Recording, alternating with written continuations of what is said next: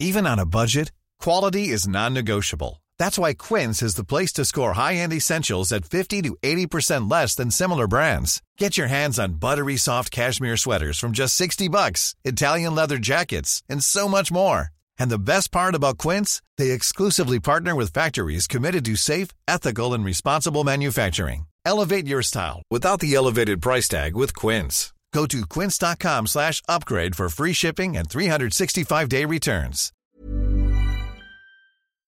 Hello everyone and welcome to the Phileas Club. This is episode 94. We're in September 2017 and we're talking about the crisis in Venezuela as well as its causes and context.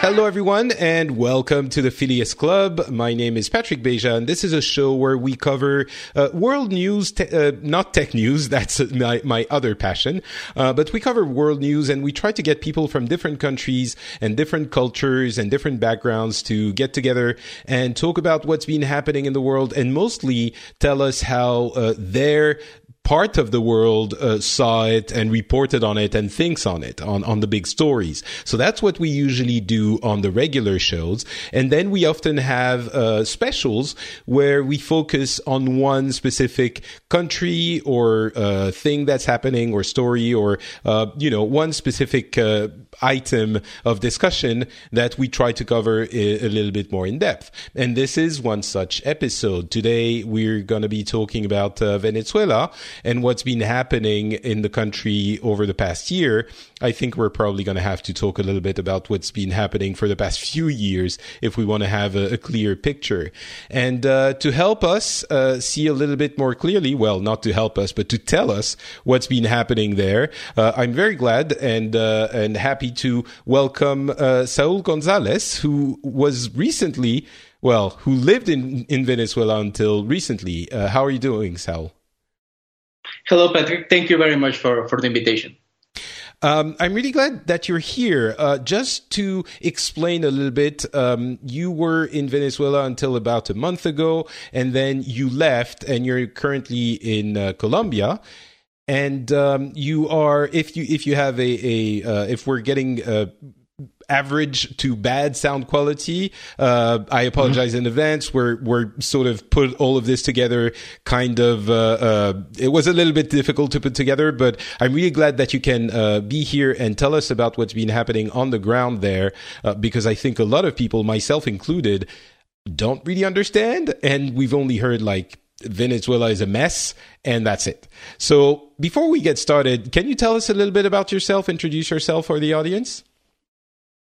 Yes, of course. I am Venezuelan. I was born and raised in Venezuela until 2006. I'm a computer engineer originally. And then in 2006, I got a scholarship to study in Japan, to go study game design. So I lived in Japan from 2006 to 2012. And then I went back to Venezuela, been working there until only last month when I was finally able to leave Venezuela, as most people are trying to do because the crisis there is really bad. So we'll get into the context and the origins of the crisis, but just so people understand your situation, when you say you left Venezuela, you're not on holidays. What led you to leaving and how did that work? Okay, well, the situation in Venezuela is pretty bad right now. I mean, you could say it's the biggest humanitarian crisis in the Americas at this moment, but it's been getting bad and worse over the past decade, at least. So most people, especially young people who had a college or high school education, they've been looking to emigrate. So what we're having now on top of everything is also a kind of migration crisis where most young educated people are leaving the country because it doesn't really afford them any opportunities. So all my friends from college live in, all over the world now because no one wants to stay in Venezuela. So yes, I'm not in holiday. I moved out. And for me, the priority was get out of Venezuela somewhere and then settle in the specific country, it was a secondary concern, and that's the case for most Venezuelans. So just leave, just get out. I'm sort of hearing a kind of hint of get out while you can in your voice. Is that the case, or am I reading something into it? Well, it depends. It's certainly getting worse as time passes. So certainly, you could reason that the longer you take, the more dangerous it is for you, and the harder it is to get out. So yes, for me, it has a sense of getting out while I still can, because it's going to get worse. So I have a few friends who were well, not a few, but at least one who is originally Venezuelan. He's been living in Paris for a while, and he was trying to get his parents to leave for months and months, and it was really difficult. Again, just to make it clear for the people listening, are you leaving because the economy is tanking and you can't buy food, or are you leaving because it's dangerous physically and there are, there's a revolution-like atmosphere? Or why exactly are people leaving in so big numbers? I mean, it's all together. I mean, in the past few years, people will leave because the economy is tanking and they could not see opportunities to find a good job. But more recently, it's more basic than that. The country is really dangerous right now. It's the most dangerous city in the Americas, if not the world. I mean, you get 25,000 people killed every year just by regular crime. So personal safety is a big concern, and it has been for years now. And more recently, it's getting even worse with the lack of food and lack of medicine. So yeah, it's just getting hard to just eat enough and have a healthy life. And if you get sick with something that's a little bit hard to treat, or that medicines are not available in Venezuela, as is the case with most medicines, your life could really be at risk. And for me in particular, my job depends a lot on the internet, and telecommunications in general are breaking down in Venezuela because not enough maintenance is done. So it's a case where, life is hard, it's getting harder. And if you look a little bit in the future, it's going to get worse, eventually not sustainable. So yes, there is a sense of getting, you just need to get out if you want to, keep living. So it sounds like from what you're saying, we'll get to the context and the cause of all of this in a minute, but it sounds from what you're saying that the source of all of it is economic. It's an economic crisis that is leading to all of these issues. That's why what I'm gleaning from what you're saying, and the causes are mostly that the economy is not working. So first of all, is that the case? And second of all, I'm really curious to hear from you directly, how difficult was it to get out of the country, and why was it so difficult? So 3 questions, I guess. Is it actually an economic crisis only?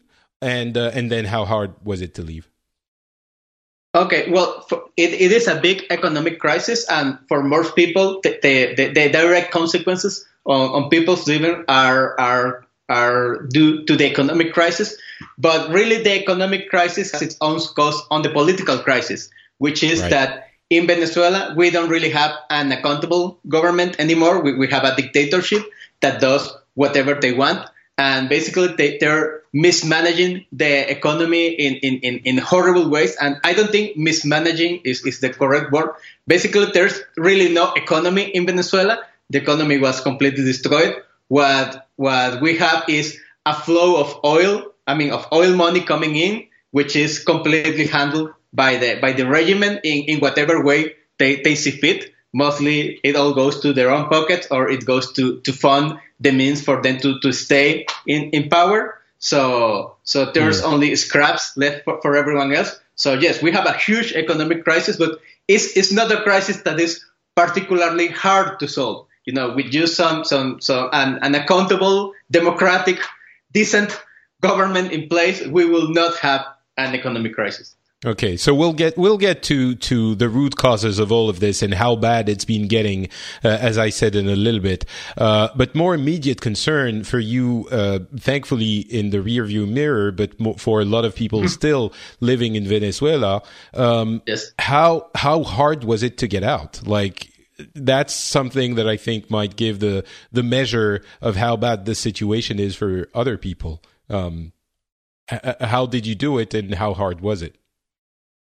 Okay, well, it's been getting harder and harder. Most airlines are leaving the country, basically because, again, we have been in a crisis for the past 5 years. It's just been getting slowly worse, and basically because the country cannot guarantee the minimum conditions for the functioning of an international airport. More and more international airlines are just leaving the country. Just the past 2 months or 3 months alone, half the international airlines just closed operations. I mean, we're talking about, well, Avianca, which is a Colombian airline, left the country, suspended operations to Venezuela, and so many others. So it's been getting harder and harder to get a plane to get out. I mean, especially in my case, it was hard in the sense that we were going to buy a plane ticket and we would quote a price. And then the next day when we were going to actually buy it, since the previous day, 3 airlines have left the country. Now the ticket price had already doubled from one day to another. And I didn't actually have the money, so I had to take a couple more weeks to save or get enough money to live, and that's the case with airlines, just getting less and less seats available. So for most people, living through land is becoming the only option, and that's also getting harder to do because actually the government closed the frontier closed the border with Colombia, so there's no free access. You have to get special permits to get there. So it's not as hard to live as it is in Cuba. In Cuba, where you basically the government does not allow people to live, but it's getting just harder and harder, and also for economic reasons. As the economy gets worse and worse, it's harder for people to even afford a plane or even a bus ticket to the border. So that's what I was going to ask. The government, you're saying they recently closed the borders. Did you have to get a special permit to leave the country? Okay, the border that's closed is just the physical border with Colombia. I mean, so the land, you can leave. They have like Yes. they closed the border. You can't go. But does that mean if you had walked or taken a bus, does that mean you couldn't have crossed?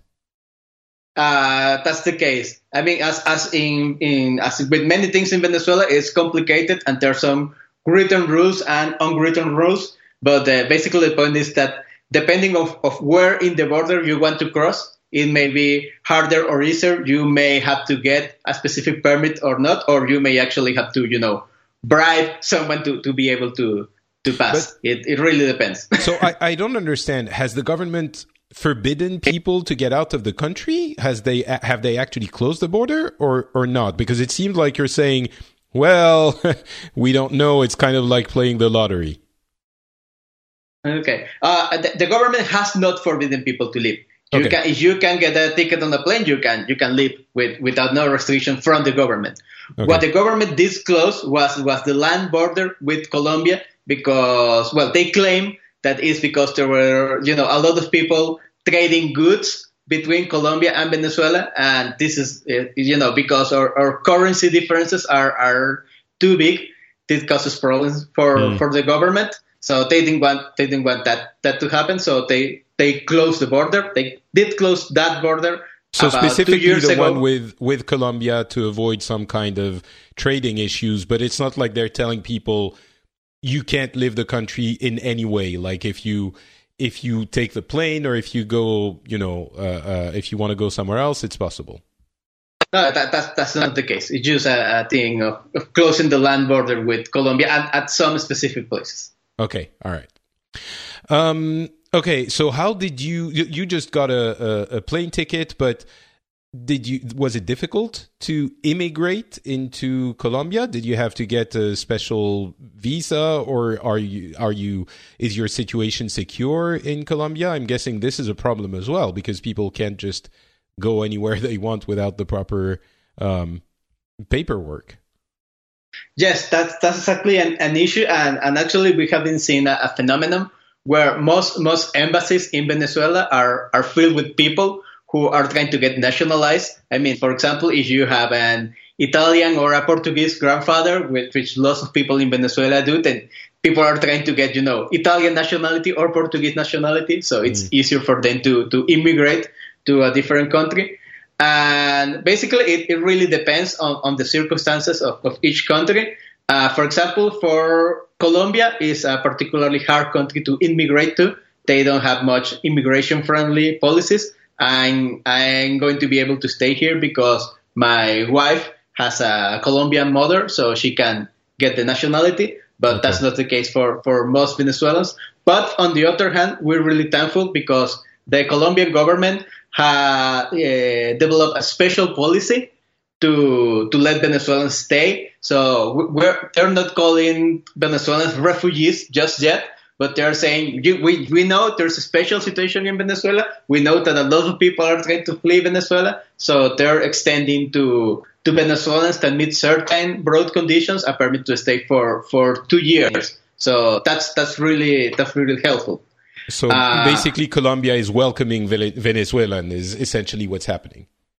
Yeah, that's essentially what's happening, and we are very thankful. There have been other efforts. For example, in the border that was closed, there have been a lot of Venezuelan people just fleeing the country, just living as refugees, and people have been setting up food stalls and people for place to eat free of charge for Venezuelans because the situation is so dire.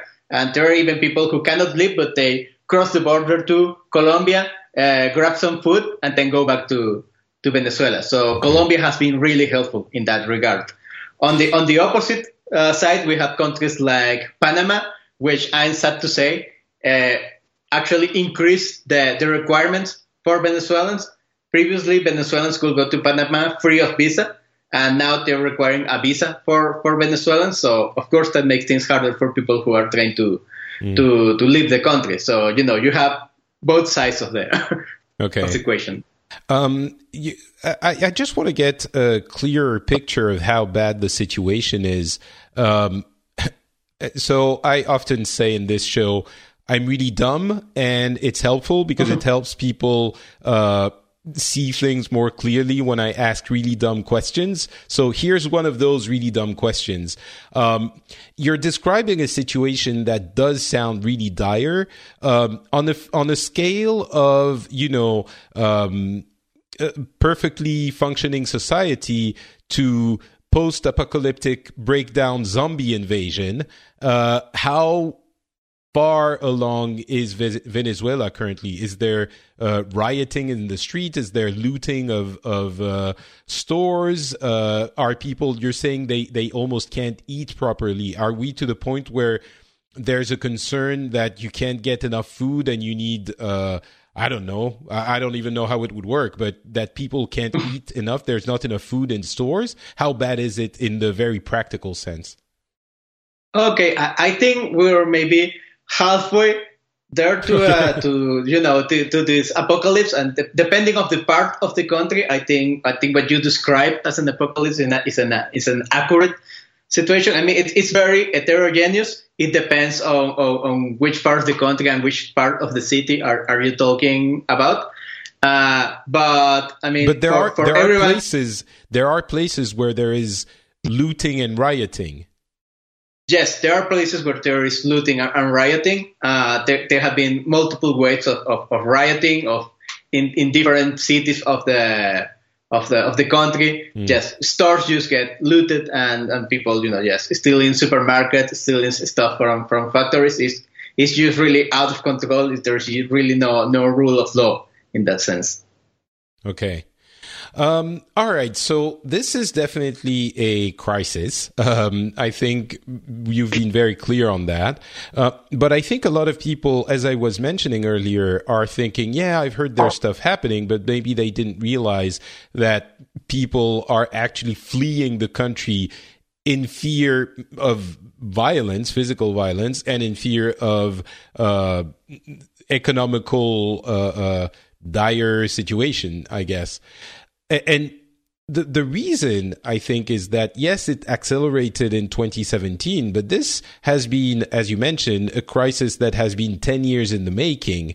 Yes. So let's finally get to that point, which I've been teasing since the beginning of the episode, of why is the situation like this? Why are you now, I guess the Chavists are saying everything's fine and cool, and the others are saying this is a dictatorship. And all right, let's get into it. So what led to this whole thing, and how did it happen? Okay, well, this really happened when Chavez came to power in 1999. But to give a little bit of background before that, in the 60s and 70s were a great time for Venezuela. We had a 10-year dictatorship from 48 to 58. So in the 60s, we were back to democracy, and we also, the oil industry was nationalized and really came into its own. So there was lots of money coming into what used to be a kind of poor agricultural country. So Venezuela really modernized pretty fast, and there were lots of opportunities for everyone. But thanks to a mix of, well-intentioned but a little bit naive politicians, and playing all corrupt politicians, there was a lot of money being spent, and some of it was well spent, but none of it was spent in a way that led to long-term sustainability. So back in the 80s, we had our first crisis, which is that we had economic growth in the 60s and 70s, and in the 80s there was things starting going down. The economy started shrinking again. A lot of people starting to fall into poverty. So there was the beginning of this discontent, social discontent within the people from the 80s, and the boiling point was in 89 and in 92. In 89 we had our first episode of general rioting and looting in Venezuela in 89, and then in 92 we had two attempts of a coup d'état led by Chavez. Because Chavez, his background is a military background, so in 92 he attempted to do a coup d'état that was quickly contained. The coup d'état failed, but also due to some really irresponsible politicians that were opposed to the current government, they tried to picture this coup d'état not as an attack on democracy, which is what it was, but as a quote unquote legitimate attempt by the people that want to complain against the hardships of the current government. So by kind of legitimating this coup d'état, Chavez became this sort of folk hero who was, fighting for the people. And this enabled him to first get out of jail. He got a pardon by this very same, irresponsible politician that legitimate him in the first place. And then he was able to run for election. And he was very popular because of his folk hero status. So he was able to become president in 1999. How bad was before we get to a little bit further, how bad was the situation when he tried his coup d'etat for him to be regarded as a folk hero by anyone? I mean, when you have a military leader that tries to take over the government, the situation must be really bad in order for people to think, yeah, that guy seems pretty cool. So was the situation already very difficult economically? I mean, at the time, we will have said that it was really difficult, but it was nothing compared to now. I mean, right. I think most people now say we wish we could go back to the 90s. So how? Can you give us examples of how quote unquote bad it was, just so we have a point of reference? Like, what were the difficulties? Was it high unemployment? Like, what was the landscape? Okay, I mean it was bad.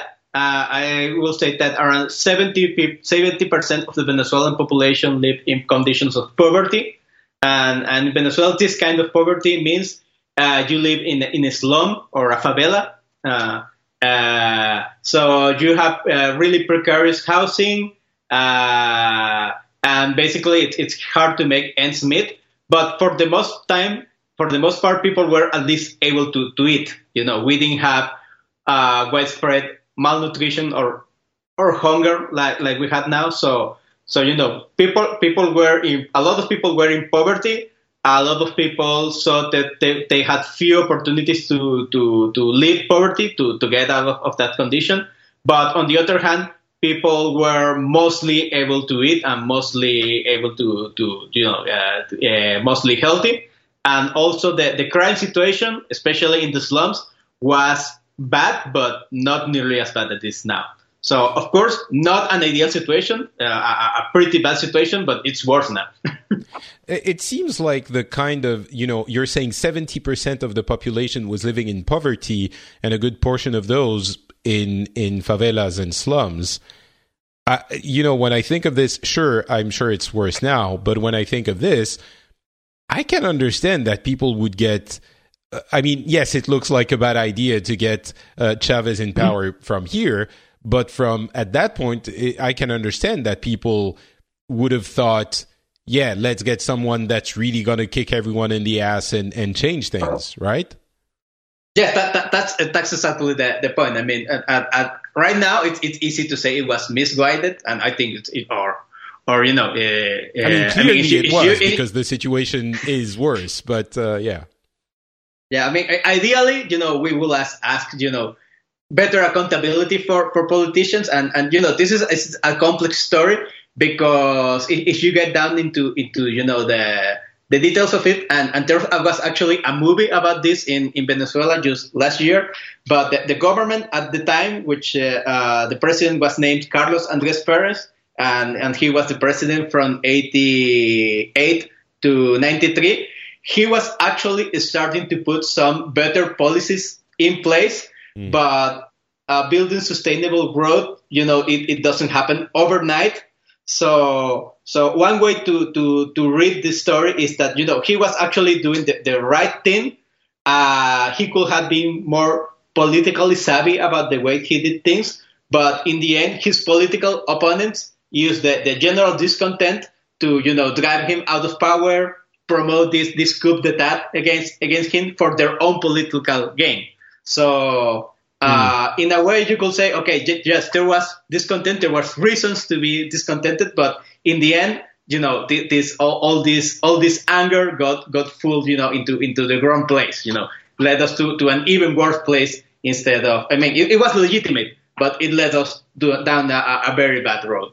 Okay. So we'll get back to 99 in a second. There's one thing which intrigued me in what you're saying, which is the infrastructure was really bad in the 90s, and people were living in bad conditions, and it got worse since. But you're saying you're a computer engineer. So I'm curious, does it mean you work mostly with mobile technology because that's what the country is equipped with? Or did the internet infrastructure of the country get built up because it's necessary for modern living? Or how does it work being a computer engineer in that kind of low infrastructure country? Okay, well, sadly, the story of Venezuela is one of inequality. So, like I say, in the 70s or even in the 80s, parts of the city were very, very well developed. So basically, most cities in Venezuela are split into two. A part where you have a normal, modern city equipped with plenty of modern infrastructure, the internet and such, and you can mostly live as you will live in a developed, developed city elsewhere in Latin America. And then you have the slums. where again is where 70 or 80% of the people live, and they don't have any infrastructure. So also part of the cause of this anger was also, a difference of class anger. People who live in the slums say, okay, we are poor, we don't have, we don't have good infrastructure, we don't have good housing, and then you have, this 10 or 20% of people who live in normal houses, who live in normal buildings, who have the internet, who have, all the luxuries of modern life. So there was also a part of hate of this anger saying, okay, why do these sorts of people have all these modern commodities and benefits, and why we don't? So in that case, I have to say, I am privileged to have been born into a middle class family that was, on this side of the fence, on the side that had, access to, decent schooling, decent education, and decent infrastructure. Right. So it's about 30 million people in the country. Yes. I guess it's like 5 to 10 million who are living with the comfort of modern living, and 20 to 25 million who are living in poor conditions. Yes, that's an accurate description from most of the 80s to until 5 years ago. Okay, so let's keep moving forward. 99, what happened in 99? Okay, well, Chavez got to power, and he was, extremely popular. And he was also very, very lucky to come to power at the same time that there was, a huge increase in oil prices. So he had access to a kind of money that no government in the previous 20 or 30 years had access to. So he was able to do... Just to clarify, sorry to interrupt, when you say he got to power, he was elected, democratically elected, right? Yes, he ran, and he was democratically elected in 1998, and he took power. He assumed the presidency in 1999. He was democratically elected. Yes. All right. So yeah, he came into power. The oil prices were incredibly high. Keep going. Okay. So well, he basically started to. He said that everything that came before him was terrible and had to be changed. So basically, he started to remake the government and the whole country, on his own image, or however he pleased. And he was able to do this because he was able to spend a lot of money, which gave him a lot of popularity. He had many social programs, which were in many ways good to the people. He went to the slums and started providing a little bit better infrastructure. He also had a lot of what he called missions, which were, programs to give poor people access to food, access to health, again, ways to improve the infrastructure. They gave him credits for them to start their own enterprises. So that's all well, but there was also the flip side to this, which is that the government also became increasingly authoritarian. He started to do away with all the checks and balances that the democratic government has. And because he was popular with poor people, which was most of the people, no one really cared that much. Could you give us examples of how he would do away with checks and balances? Yes. For example, a very famous example was when he fired all the judges in all the courts and replaced them with judges that were friendly to him, friendly to the quote unquote revolution.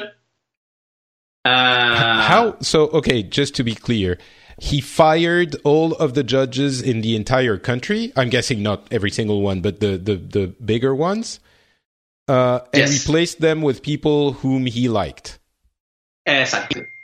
And how did that go over? When was that? And did no one say that's not cool? Okay, well, actually, a better example will be in 2001, which is that, as I've been telling you, as I've been implied, but maybe not outright said, Venezuelan economy is really, really dependent on oil. More than 90% of our income comes from oil. So basically, oil is the way, the government runs, and basically the way the whole economy has been built, which is not good, but it's the case. So basically there's this company that handles the oil industry, which is called PDVSA. And this company is, of course, managed by the government and owned by the government.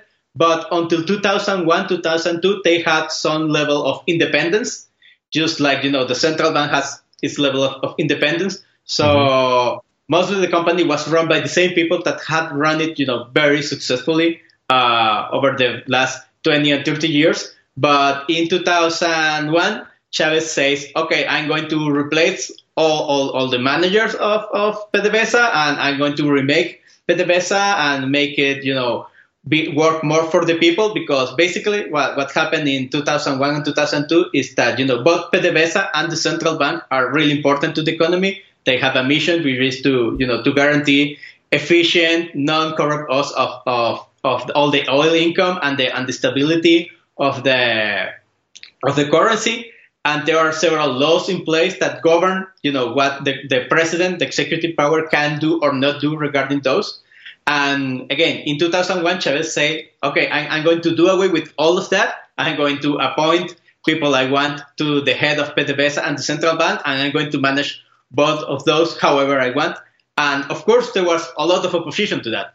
And there was nationwide marches and protests against Chavez because of this.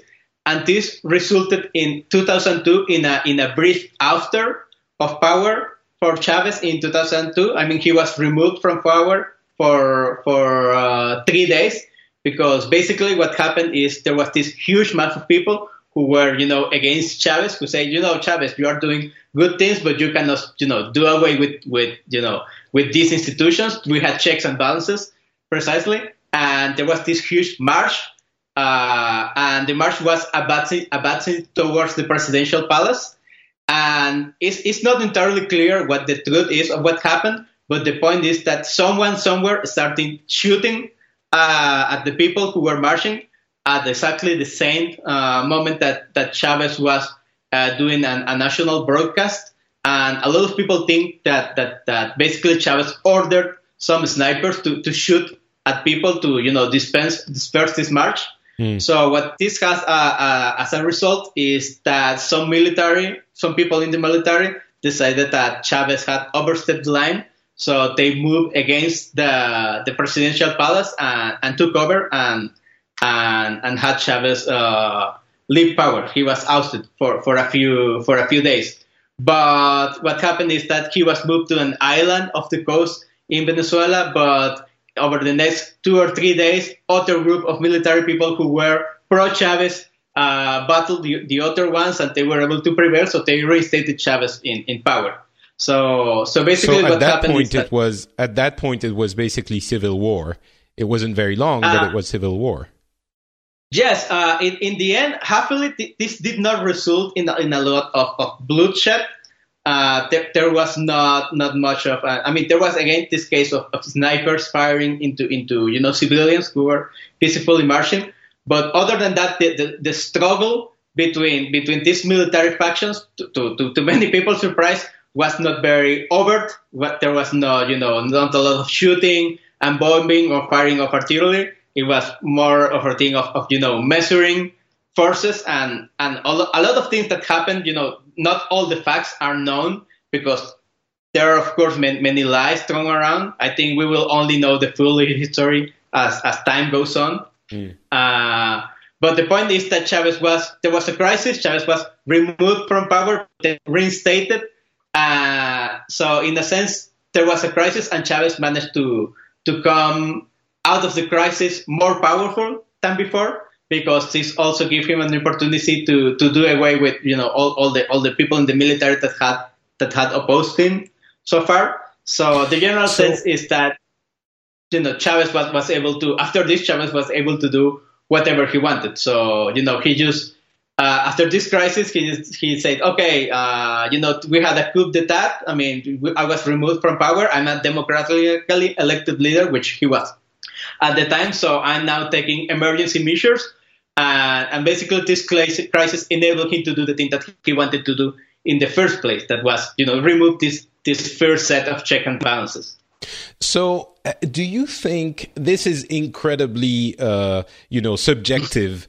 But Yes. Do you think he was initially at least well-intentioned? Do you think that all of those things that seem, to be honest, when we look from anywhere, seeing, the replacement of judges and the authorities managing the money of the country with people who are relatively, who are friendly to him, would not look very democratic. But I'm sure that in some people's minds, it's because those judges and people managing the money were favoring the 5 or 10, the 10 or 20% of the middle and upper class of the country, and not caring about the millions living in the favelas.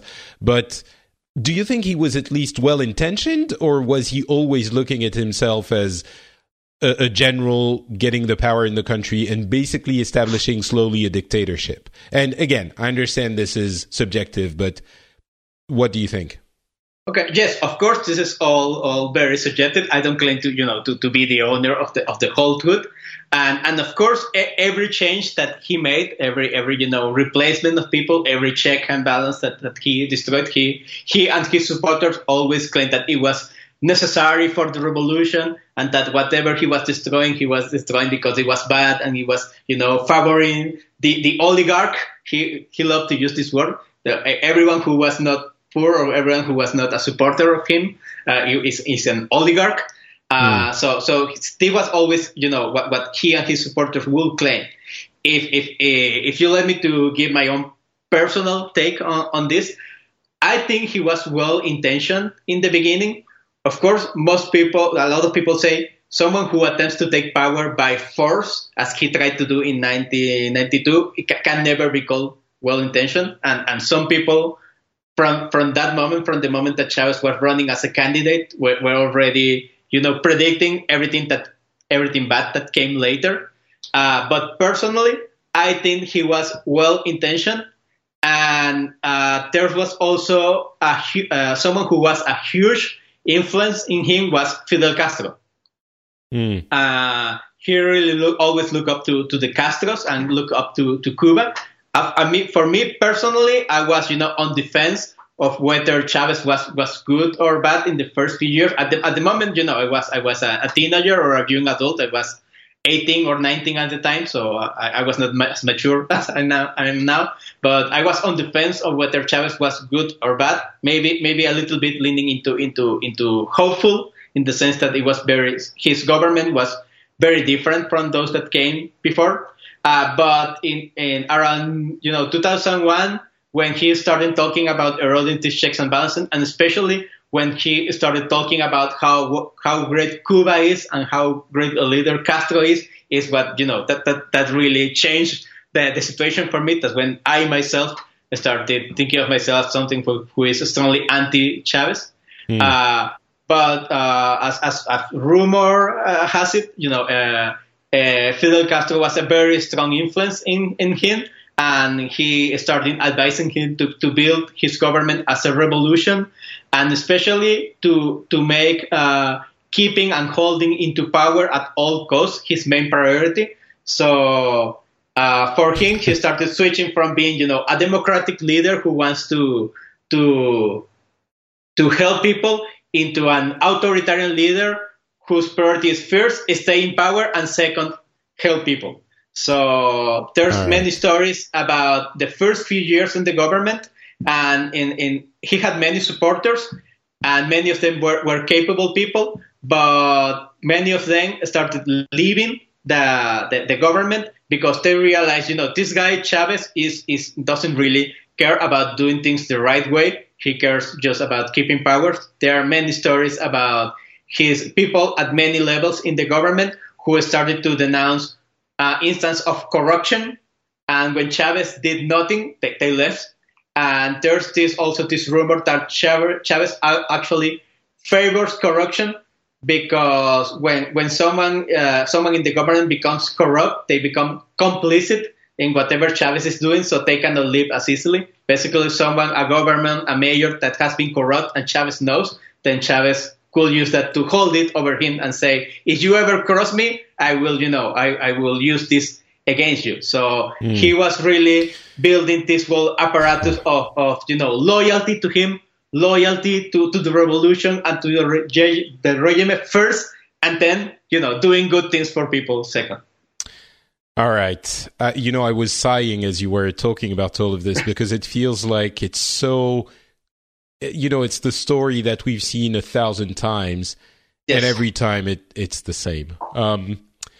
And the only way of not falling into those traps is to be very scrupulous about the democratic process. And that's why it's in place. So, all right. So that was early 2000s. Let's move forward to, when was it that he passed away? Was it? I'm being very, very 2012. 2009? Oh, 12. Okay. So when was it that he died? Actually, yes. To be completely clear on this, the official figures are questionable. I mean, he got sick in 2012. He went to Cuba. He had cancer. I'm not sure exactly where the cancer is. He went to Cuba to get better. To get medical treatment in Cuba at late 2012, and in December 2012 it started to be widely reported that he had died, and after that point no one ever saw him again. I mean, there had been like some pictures of questionable veracity of whether he was alive or not, but the general consensus, I mean, most Venezuelans, is that he died in December 2012, but the government did not actually announce that he had died and hold elections until March 2013. So there's this, okay, questionable facts around his death there. Okay, so around 2012, 2013, what was the situation like, and what happened in the election? Okay, well, that's an historic story. Basically, what the way of ruling that Chavez has in the first 10 years was not really sustainable. It depended on, having a lot of oil money and spending that oil money to gain popularity, and also racking up massive national debt. So sorry to interrupt again, but you're saying using oil money to gain popularity.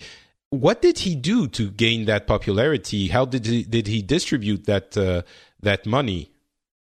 Okay, well, as I say, he had a lot of social programs. He did actually improve the infrastructure in the slums a little bit. And what I mean is, the idea will be, to replace the slums for affordable housing, sustainable buildings and sustainable housing developments. What he did instead was go to the slums and provide them with gas, provide them with electricity, provide them with better roads. So people who were living in poverty really did see their conditions improve. And there was a lot of money going around. So people were able to get a little bit better salaries, a little bit better food. Also, there was lots of credits, just the money being given to poor people to try and start, their own enterprises, their own businesses, or just to, again, to improve their living infrastructure. The problem with this is that it's hard to say whether it was well-intentioned or badly or not as well-intentioned, because most of it was not really sustainable. I mean, a lot of people was going to spend to people in poverty, but they were not really able to leave poverty. Especially, there were almost no investments done in education, and also the investments were not done in a responsible manner. For example, let's say there's a group of poor people that ask for a credit or ask for money to repair something in their community, and the government will just give them the money. But there was no accountability. In many of these cases, people just pocket the money or use it in an irresponsible way. So again, there was money spent in lots of ways that made poor people happy, but that in the long term did not really help them.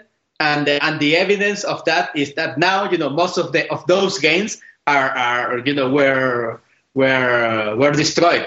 People are as bad now as they were before Chavez, because all the investment he did in social programs was not sustainable development. It was, Right. giving people money to keep them happy. And also, I say gain popularity because this also, all this money had very strong strings attached.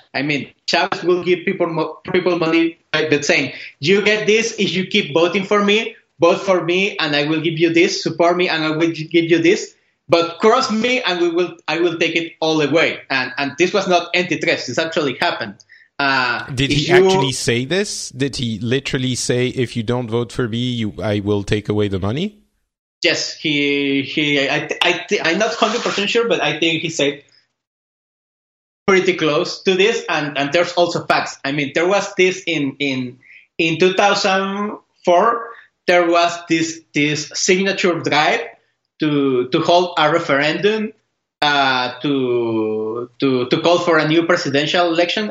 Basically a referendum to oust Chavez from power, and the opposition had to collect signatures, and the government got a hold of the list of signatures, and this became a very famous list, because if you were on the list, you will not get access to any kind of government support or any kind of government services. So if you actually signed against Chavez, if you were on record as opposing Chavez, then he will cut you off, and he will make your life hard in any way he could. So there was also a lot of retaliation. All right, so let's get back to 2012, 2013. What was the country like, and what happened in the election? Okay, well, what actually happened is that the oil prices started to go down. So the economy started to slow down, and we started to see, the consequences of this unsustainable way of ruling. But in a way, Chavez was very lucky, because he at the right moment not to see the consequences of his wrongdoing. Do you know what I'm saying? He ruled in this unsustainable way. You cut off a little bit. You said he died at the right moment to see the consequences, right? Yes. Like he was saying, he was governing in an unsustainable manner, and when the chickens were coming home to roost, and the consequences of this unsustainable development were starting to become a reality, he died. So he never got on any of the blame of it. So in 2013 we had an election, and Chavez had a hand-picked successor, which is Maduro, who is the president now. He before leaving for Cuba, he said in the national chain that he asked the people that in the event that anything happened to him, they should vote for Maduro. Just to be clear, yes. He respected the Constitution on the number of terms. I guess he died, so he couldn't have done any otherwise. But he respected the Constitution. He didn't change the Constitution to stay in power for longer than he should have, or anything like that. Yes. Mostly yes. He mostly respected the Constitution. He tried to change the Constitution several times, but every time he tried to hold a referendum to change the Constitution. And in 2000, I don't remember if it was 2011 or 2012, but at some point, he held a referendum to change the Constitution in 2007, 6 or 7, and he lost. So he was not able to change the Constitution at the time. He did change it after all by bits and pieces over the years. But I think 2011 or 12, he held another referendum to change the Constitution, and this time he won. And what he did was change term limits and to make him able to be, re-elected indefinitely. Oh, okay. But so he did change the Constitution. Okay. He did change the Constitution, but he was not really able to take advantage of that change because he died. But successors might be. Yes, successors may be able to do that. Is there suspicion over the way the referendum was held, or is it clear that it was held democratically and that was actually a successful referendum? I think most people say that up until 2012, most of the votes were correct. There's especially one aspect that was not democratic was abuse of public funds. Right. he will very clearly, very plainly use government money to promote himself, to promote his candidates. So it's not really a fair competition. But other than that, it's mostly understood that the election was, the votes are the actual votes. The numbers are not made up. Not made up. All right. So 2013, his designated successor, Maduro, is elected? Yes, is elected. And in this case, we first see the first cases in Venezuela of contested elections. Basically, according to the General Elections Board, Maduro narrowly won the election, but the general understanding is that actually he narrowly lost. And basically, there were some shenanigans behind the scenes that allow him to flip the scale to the other side. The person who ran against him, Capriles, he's an opposition politician, active even now, and he denounced the results. He claims that they were fake, that he won, but basically, there was not much that anyone could do. We in Venezuela petitioned the international community to do something, but there was not enough interest from the international community. So in the end, what happened is that, of course, a lot of people will give you different versions of the truth.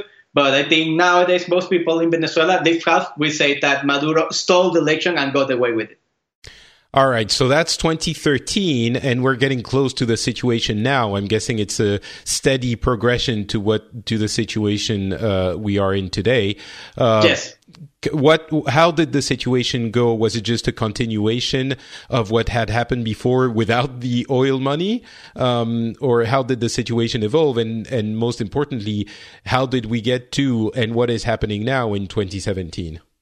Okay, yes. Starting from late 2013, early 2014 is when we see a real deepening of the crisis, which is the oil money ran out, and the situation is worse than before, because at least in the 80s and 90s we have a productive society, we had factories, we had farms, and something that I failed to mention is that during the years that Chavez was popular and flush with oil money, he used his popularity to take over of all productive activity in the country. I mean, he bought, or I don't know what the English word for this nationalized? is. He nationalized almost every industry. And I mean, all the farms, all the factories, he nationalized. And what invariably happened is that he will put not capable people in place, but cronies in place. And of course, productivity will go down, will, just flatten, go to the bottom, and then, all the productivity in the country will be destroyed. So slowly. Just to be clear, you mentioned it. I think most people understood, but basically, Chavez was implementing a hardline communist, policy, ensemble of policies. He was doing the communist handbook of social change, right? Yes, he calls it socialism. I mean, he called it 21st century socialism. But yes, it's basically communism. He was restricted by the constitution, which was still, a democratic, mostly capitalist, respect of free enterprise, respect of private property constitution. So he had some limits on what he could do. It was not a full-on communist regime, but in the practice, yes, he was nationalizing most of the country. That's an important distinction. There you go. To do, because I know a lot of our American audience will hear socialism, and I often say, and they think communism. That's the origin of, historically, I think socialism is understood as communism. In France, when we say we're a socialist country and Europe is a socialist continent, obviously, it's not the same socialism. I mean, the socialism we have in France might be the farthest to the left of the Western world and of the developed countries, but clearly we have a much more capitalistic, free enterprise outlook on society, and the the socialist policies are things like national education programs, healthcare, unemployment benefits, these kinds of things. But the capitalistic, free enterprise, free market aspects of it are very much respected and very important. So, that's a point I wanted to make very quickly. But when you're saying Chavez called it 21st century socialism, I think that's in the sense a very common, historically common sense of, yes, communism is what that basically means when we say that kind of socialism. Yeah, I personally think, I'm sorry for everyone in the world, but I think Chavez basically ruined the word socialism.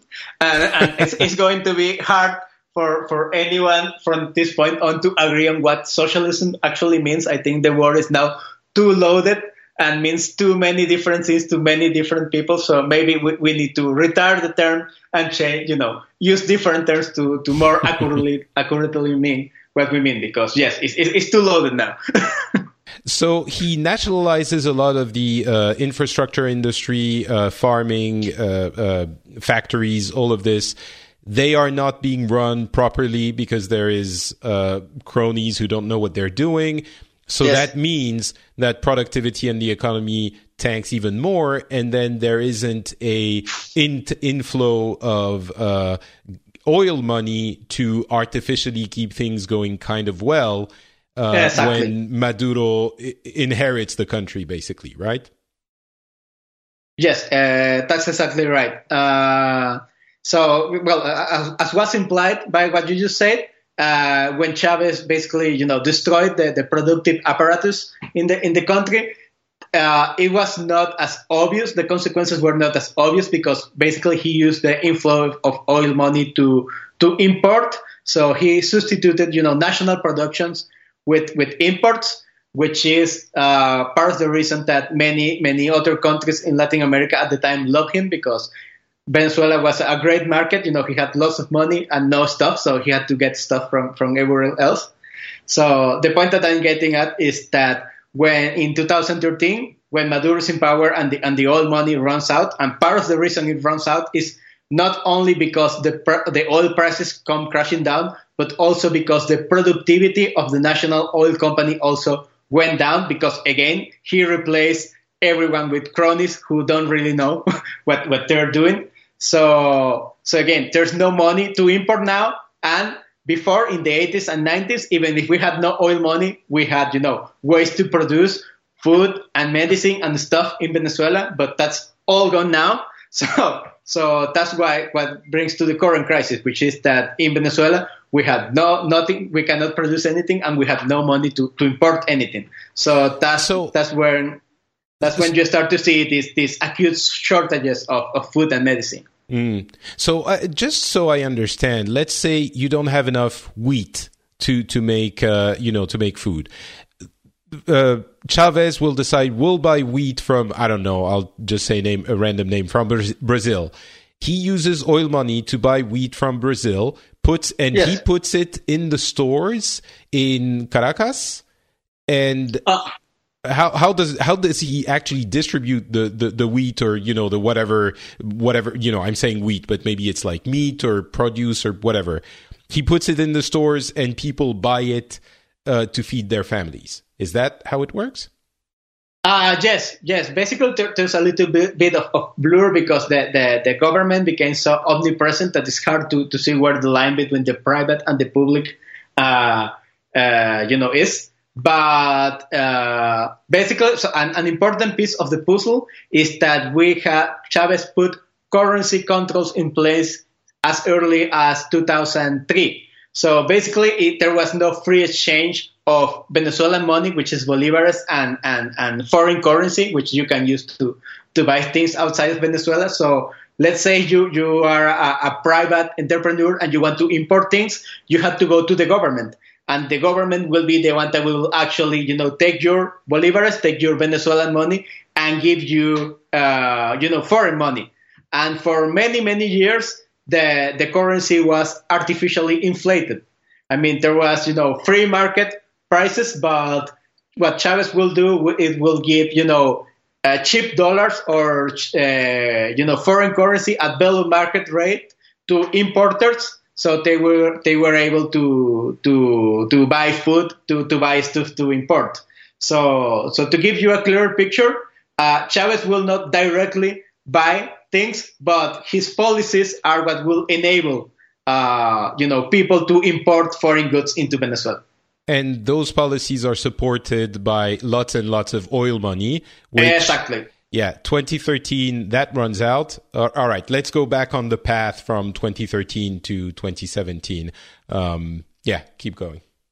Okay, so what started to happen is that after 2013, we're starting to see, really even worse than before, mismanagement of the economy. And the prevailing theory is that Chavez, he was a strong leader, and basically he could get people in the government to do whatever they want. But Maduro is not as strong, so there's lots of factions within the government, fighting among themselves, doing whatever they want. So the government and the country becomes even more grossly mismanaged. So we're starting to see really acute shortages of food and medicine mostly. The economy also goes down with the corresponding increase in crime. So at this point, the government becomes, the Chavez side, Maduro is a continuation of Chavez, but the regime becomes even more unpopular. I mean, up to in 2013, you could say that the country was split in halves, which is why you will say that Maduro either narrowly won or narrowly lost the election. But in 2014, support for the regime, for the government, started really coming down, and the government's response is to become even more autocratic and starting, using these more hardline tools to suppress dissent. And in 2014 is when we start seeing this wave of protests, this wave of marches. But now they're not being allowed to peacefully protest. That's when we start to see the military and the National Guard starting to use, disproportionate force against protesters. This is when we begin to see, mass arrests. And in general, is when we start to see, general disregard and disrespect for the Constitution and for the law. Can you give us a few examples of this before we move on to 2017? Okay, well, basically in 2014, we had a wave of protests from February to May. And basically all the opposition politicians that took a part on this were put in jail. Were put in jail in trumped up charges. I mean, even now, the leader of those protests is in jail, and a lot of politicians are international deemed to be political prisoners. So it's really in 2014 that we started to see an increase, a really sharp increase in political prisoners in Venezuela. I mean, so you would say in 2003, yes? You would say that the regime flipped over to full dictatorship in 2014. Yeah, I will say that in 2014 it started to take a more authoritarian turn. It was gradual.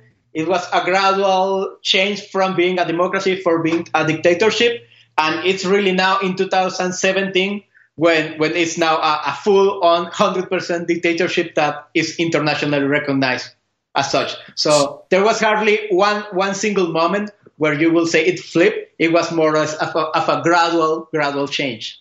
Okay. So, all right. So let's get to 2017 then. What's the situation now? How much of a dictatorship is it? You're saying 100%. How would you say that this manifests? And what's the situation with the people who have, from 2013 to now, become more opposed to the government? Okay. Well, basically, there's now a complete disregard on part of the government of anything that's related to the law. For example, a very common case is that the government, everyone that's protesting on the street, or everyone who is part of an opposing political party, the government just puts them into jail. And even if in many cases the courts say release them or at least let them go because they have a a disease, released them on humanitarian grounds. The jailers of the regime just disregard that and keep people basically kidnapped. I mean, there was a very iconic case just 2 days ago. There was this opposition politician that had been jailed for over a year, and he started to get very sick. He was denied medical attention, and even the courts, said a month ago, just release him because we don't want him to die in jail. And basically the people manning the prisons just didn't want to let him go, and he died in jail 2 days ago. And just like that, we have over 300, or I don't know the exact figure, but over 100 political prisoners in Venezuela, including mayors. Right? There has been this worrying trend over the last year where the Maduro regime just decides to remove opposition mayors from office and put them in jail. There's this chilling statistic that I just came across 2 days ago again, that says that over 30% of Venezuelan people, I mean that's 20 million people, they had their mayors, their democratically elected mayors, removed from office and being governed by deputy mayors because their legitimate mayors were just imprisoned by the regime or otherwise removed from the regime. Other way that you can say this is an open dictatorship is that we had elections for our Congress. Our Congress is called the National Assembly in 2015, and this was a huge win for the opposition in the sense that most of the deputies elected were opposition deputies. And, they tried to start, a democratic process to bring some order and stabilize the country. And what has happened is that the government is just ignoring them de facto. I mean, he just doesn't pay any attention to anything that they do. Their decisions are not being respected. Many of them have been jailed anyway. And what I think cemented the fact that Maduro is not a dictatorship is that 2 or 3 months ago, he called for what we call a constituent assembly. Basically, a constituent assembly is an assembly to remake the constitution. But more importantly, he says that the constituent assembly is a superpower. It means it is superior to all other powers of the state. So whatever the constituting assembly says, it's more important or has priority over whatever the courts say, the Congress says, or even he himself says. So he called for the election of this superpower, but there are two important things here. The first is that the Constitution requires to hold a referendum to ask the people if there should be a constituent assembly in the first place. And he just ignored that and skipped the referendum. And the second one is that we already had about 2 months ago the election for the Constituent Assembly, and the numbers were just completely made up. The election was a completely sham election, and it was so obvious that the company that is the supplier for the electronic voting machines, after the election, came up and said that they could not vouch for the validity of the results of the election. So in the Chavez era, we had elections. You could say that they were not fair, that there was some abuse, but now we're going all the way to completely sham, completely made up numbers in the elections. How dangerous is it to express dissent publicly in the country? And I'm even afraid to ask, how dangerous is it for you to be speaking on this show right now? Well, for me, it's not so dangerous because I'm not in Venezuela. What about, now, your family, or if you ever want to go back, or are you just thinking I'm never going to go back until it's fixed? Okay, well, I'm thinking I'm never going to go back until it's fixed. And there are many people speaking against the regime. I only one of many, so I don't think they will go as far as to target my family. Really, the government has taken what I will call a surgical approach to repression, which is not mass shootings, not mass jailings, but enough to instill fear in the people. So, for example, there have been, maybe 10 or 20 people who have been jailed by tweeting against the regime, just by tweeting, using Twitter to speak against the regime. And of course, there's thousands, tens of thousands of people who are tweeting against the regime, but just by hailing, just by putting into jail a small fraction is enough to instill fear and to say this could happen to me. Again, when we had a massive wave of protests from this year, from again February until I guess June, and what will happen is that the government will go out and kill one or two protesters every day. So he will not go out with machine guns and kill thousands of people, but he will kill one or two. So again, enough to instill fear in people that, if I go out and protest, I may be killed. That is indeed, that does sound like a dictatorship, and it's freaking scary. It's really interesting to see all of the way things degenerated from a bad situation, which I think everyone agrees it's not like things were ideal before, into this horror, which, I mean, everyone's fleeing now, as we discussed in the beginning of the show, and mostly, I'm guessing it's middle class to upper class people who can afford to leave the country. Basically,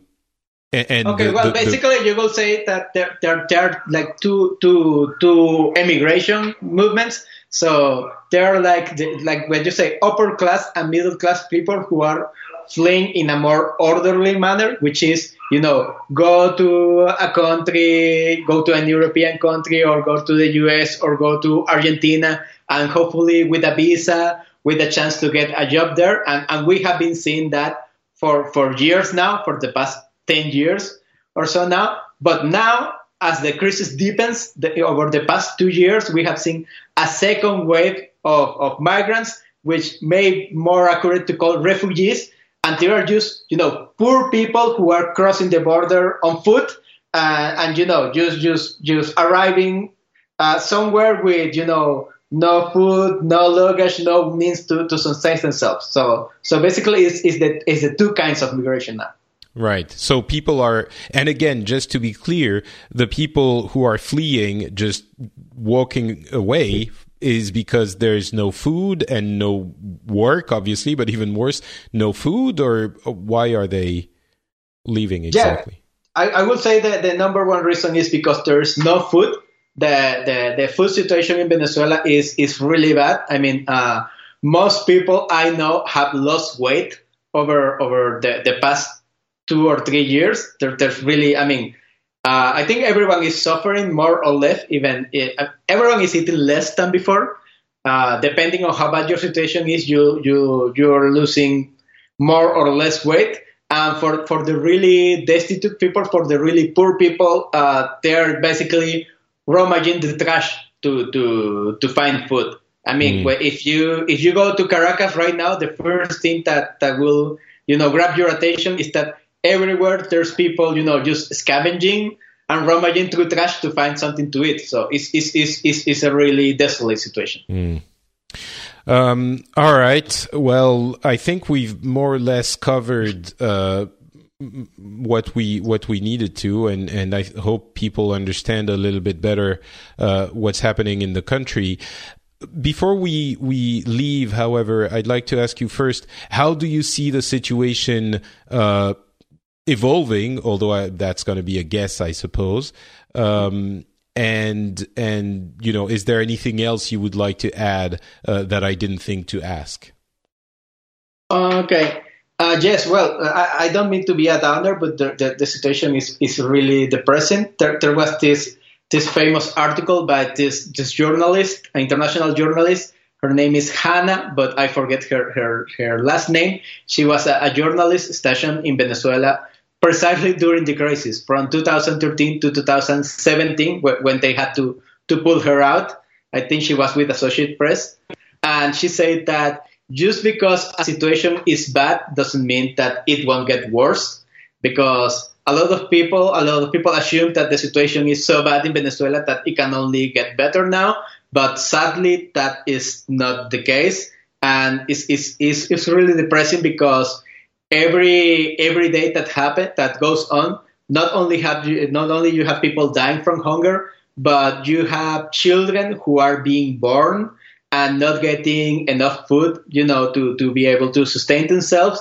And even if they don't die, they develop in not the correct way, so they grow up with not with birth defects, with defects on their cognitive and physical abilities. So this spells a really bad time for Venezuela in the future, because even if things were to be fixed now, or even in a year or 2 years, we already have a whole generation of people who suffer severe malnutrition at birth or close to birth, and that is not going to enable them to grow up to be normal.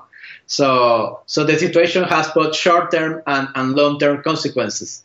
What I would like to people to know and understand is that the situation in Venezuela is really bad. I think it's hard to explain the situation in a way that doesn't sound exaggerate or overly dramatic, but it's really quite bad. And right now, what Venezuela needs the most is international support, because it's quite clear that we are not going to be able to solve this situation by ourselves. I mean, we already tried, removing Maduro through every democratic or using non-violent resistance means, which is what all the protests in the first half of this year were, and they failed. And they failed because, we have a bunch of thugs, a bunch of criminals with weapons ruling the country, and really no way to unseat them. So it's really the international community that needs to step in and do something. That do something. It's hard to say what's the right approach. I'm not a political expert. I'm not an historian to say what's the right way. I don't know if that means sanctions. I don't know if that means a Noriega style operation when there's a commando that comes in and kidnaps Maduro. I don't know if that's the UN sends the blue helmets, the peacekeepers. I don't know if that's a military intervention.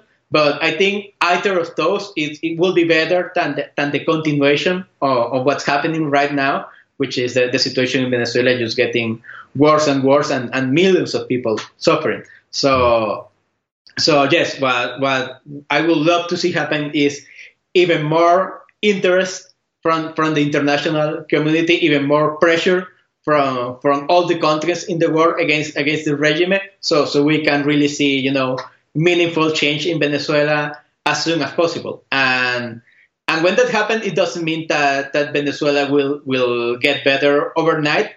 I mean, I think that at best we have, after a change in government, we probably have, a good 10 to 20 years of rebuilding to be done before we get even to where we were before Chavez, which was still not a good situation. But also times is of the essence here. The sooner regime change happens, the sooner we can start to rebuild.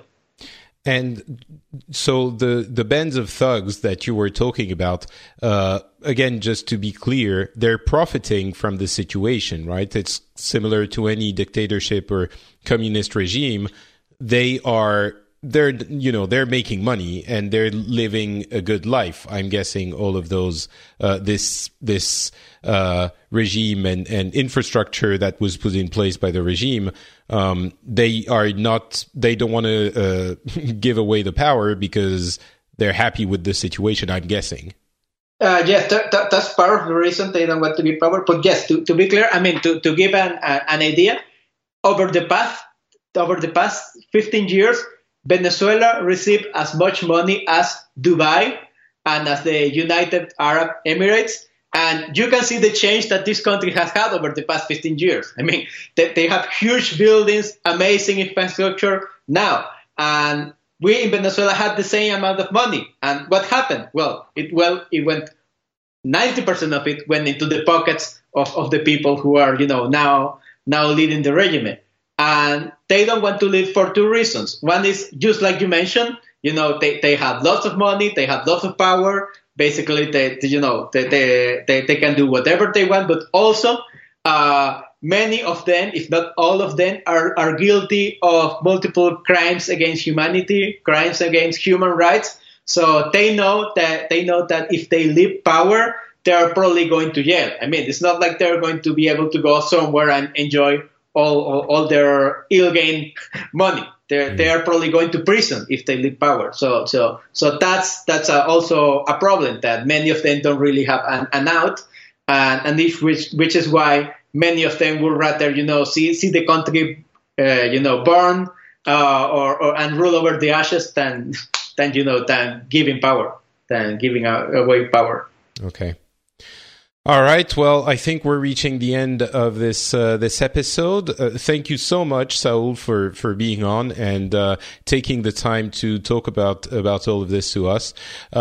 Is there any online presence you want to tell people about if they want to reach out to you or find you on the internet? Anything you want to promote? Okay. Well, yes. If they want to find me, I am on Twitter. My Twitter is in Spanish EsaulGD, which in English will be ESAULGD. If you want to ask any questions about Venezuela, I'm always more than happy to answer. And also there's this great resource that reports on what's happening in Venezuela in English. It's called CaracasChronicles.com. Caracas as in, the capital of Venezuela, Caracas, and Chronicles as in the English word Chronicles. So if you want to know, you want to be more informed, you want to get more first-hand accounts of what's happening in Venezuela, that's really a great resource for English speakers. I'm not related to them in any way. I just like the website. All right. Cool. I will include the link to your Twitter account and to Caracas Chronicles in the show notes. So if people are interested, hopefully they can go and find them there. It's kind of hard to end the show with such a difficult topic, but I guess I'm going to try. Again, thank you very much, Saul, for being on. For me, if you want to find me, it's Not Patrick on Twitter and on Facebook. You can also find the show at FrenchSpin.com, and you can also find ways to support, the one way to support the show on Patreon. That's patreon.com/the Phileas Club. You have the links in the show notes, and you can do that very easily. You can support the show $1, $2, $3 a month or an episode rather. If you think we're doing an okay job, if you think we're informing you in ways that you won't find it somewhere else, or maybe we're sometimes even entertaining you and making those pieces of news interesting and making you listen to those things even though you wouldn't if it was just on, I don't know, CNN or the New York Times or Fox News or whatever your preferred method of information is. Please consider going to patreon.com/the Phileas Club and giving a little bit of money. It's very easy to do. It takes a couple of minutes and you can stop wherever you want, whenever you want, if you choose to. And a million thanks to the people who decide to actually support the show, because you are the reason it actually happens. So thank you very much. And you're the reason why we can do something like this and get you those special episodes as well, which we probably wouldn't do if it wasn't, if we weren't getting the support we are. So again, Patreon.com is the way to support us. Thank you so much for listening. We'll be back very shortly with another regular episode. And again, to conclude the episode, I really want to thank Saul for being on. You've painted a really interesting picture of the situation and something that I think we couldn't have done without someone like you taking the time to talk about all of this to us. So thank you very much, Saul. Thank you very much for the invitation, and I see it this way as, my small contribution to what's happening in Venezuela. The more people that know and have an accurate picture of what's happening, the better. I hope that happened a little bit with this episode. So thanks everyone for listening, and we'll be back in a couple of weeks. Bye.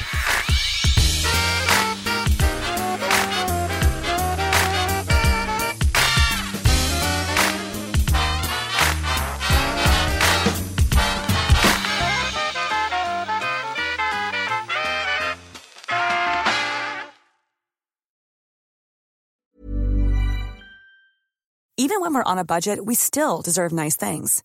Quince is a place to scoop up stunning high-end goods for 50 to 80% less than similar brands. They have buttery soft cashmere sweaters starting at $50, luxurious Italian leather bags, and so much more.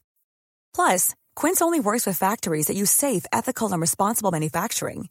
Get the high-end goods you'll love without the high price tag with Quince.